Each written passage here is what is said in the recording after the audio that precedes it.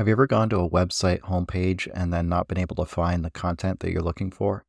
How long did it take before you exited the page? 10 seconds? 20 seconds? The reality is, most people don't even wait that long. But there are three main ways you can fix this, and that's what I want to talk about in this episode. So let's get into it. Let's start with your channel banner, because that's one of the first things people are going to see when they come to your homepage. A good channel banner is visually appealing and provides a clear message on what the channel is about and who it's for. A poor banner is amateurish looking and unclear. And I can say that because I used to have one of these banners. You can see my first attempt right here where I had a bunch of text and icons and like 8 different topics described. My second effort got a little better here with a nicer looking graphic and a clearer message. But with that version, I'd probably taken it as far as I could go myself. I mean, if you're like me and you're not a professional graphic designer, it's going to be hard to come up with a compelling banner on your own. And that's where you can look at 3 different levels of outsourcing for this. And the first level would be templates. For example, if you have a Canva Pro membership, you can search for and find a bunch of pre-designed channel templates. And you can see that a lot of the ones that come up right away are better than my initial efforts. And they're also going to take less time to adapt and use than starting from scratch. The second level of outsourcing would be getting a dedicated tool like Thumbnail Maker. It also has a bunch of thumbnail templates that you can use, or you can create your own from scratch by selecting a specific background for the banner, and then adding any text, icons, or other elements that you want to it. You can also use the tools to customize any template from the library as well. So this here is an example of a banner that I made with Thumbnail Maker and InShot, and it's for the YouTube Growth Club that I established as an XApp community, and you can check it out over there on the XApp if you like. It's got about 70 members so far, and we share ideas, goals, and the daily struggles of trying to build a YouTube channel. Now, the third layer of outsourcing is to hire a graphic designer to do it for you. And you can do that by going to a site like Fiverr, which is what I ultimately did when I hired AutoVector.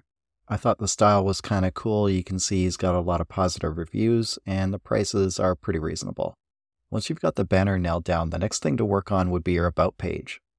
Ideally, you want to use your About page to let your audience know something about who you are, how your content helps people, and the specific subtopics covered within your channel. And in this case, I have listed a fair number of subtopics, but I think this is the one place that's okay to do because visitors to your About page generally want a more detailed understanding of your channel.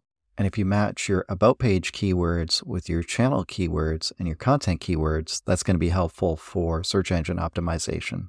That brings us to the third thing that you can do to optimize your channel homepage, which is to set up the sections on your channel homepage. You see, once your channel gets to a certain number of videos, it's going to become harder and harder for viewers to find exactly what they're looking for when they arrive on your homepage.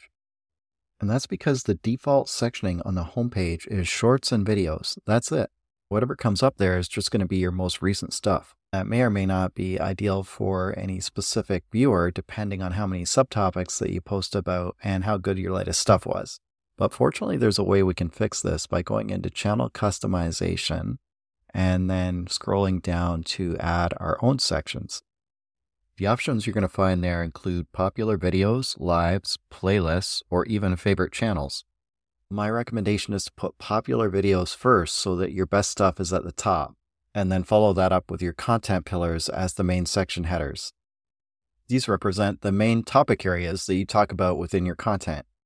Now, just like when it comes to your channel links, I think you want to limit the number of sections within your YouTube homepage. If you've got too many section headers and too many potential topics to choose from, viewers are more likely to get overwhelmed and then simply leave the channel.